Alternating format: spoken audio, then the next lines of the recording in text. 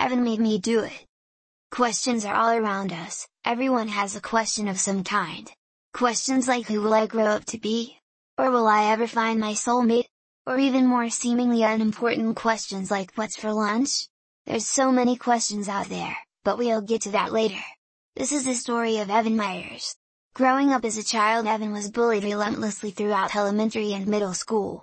He was a short, curly-haired, scrawny redhead boy, with thick glasses, and no friends.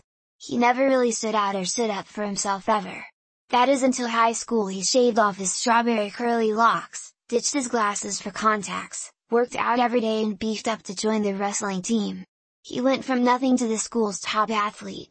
He went from the kid nobody wanted to talk to, and became the kid everyone was talking about, everyone aspired to be. His newfound popularity got to his head and he was no longer bullied, but now he was a bully. There was one particular classmate Evan loved to pick on, and make her life miserable. Her name was Judy Pinhall. She was probably the most poor kid at the school. She wore run-down hand-me-down clothes, and had braces. All facts Evan wouldn't let her forget. She was a forgettable type, and no one ever noticed her, that is except Evan. Every day he found a new way to torment and humiliate Judy. He would trip her, steal her lunch, throw stuff at her, belittle her in person and online. Just anything he could think of. Having grew tired of his tricks, he decided he needed to take it to a new level and thought up a real nasty idea.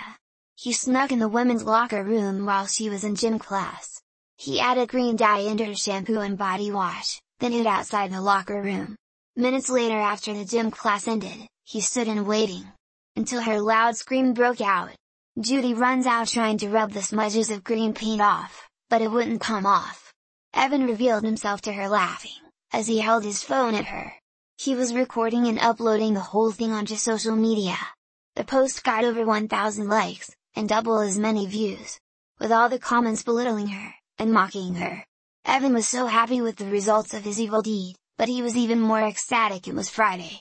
It gave them 2 whole days to think of an even nastier prank to pull on her Monday. The weekend came and went. Monday morning, Evan lurks the hallways waiting to unleash his next prank on Judy. Only she never came. A fact he found really weird. She had never missed a day of school ever. Static came over the school's loudspeakers, and by the tremble in his voice, you could tell the principal had some terrible news he was about to let out.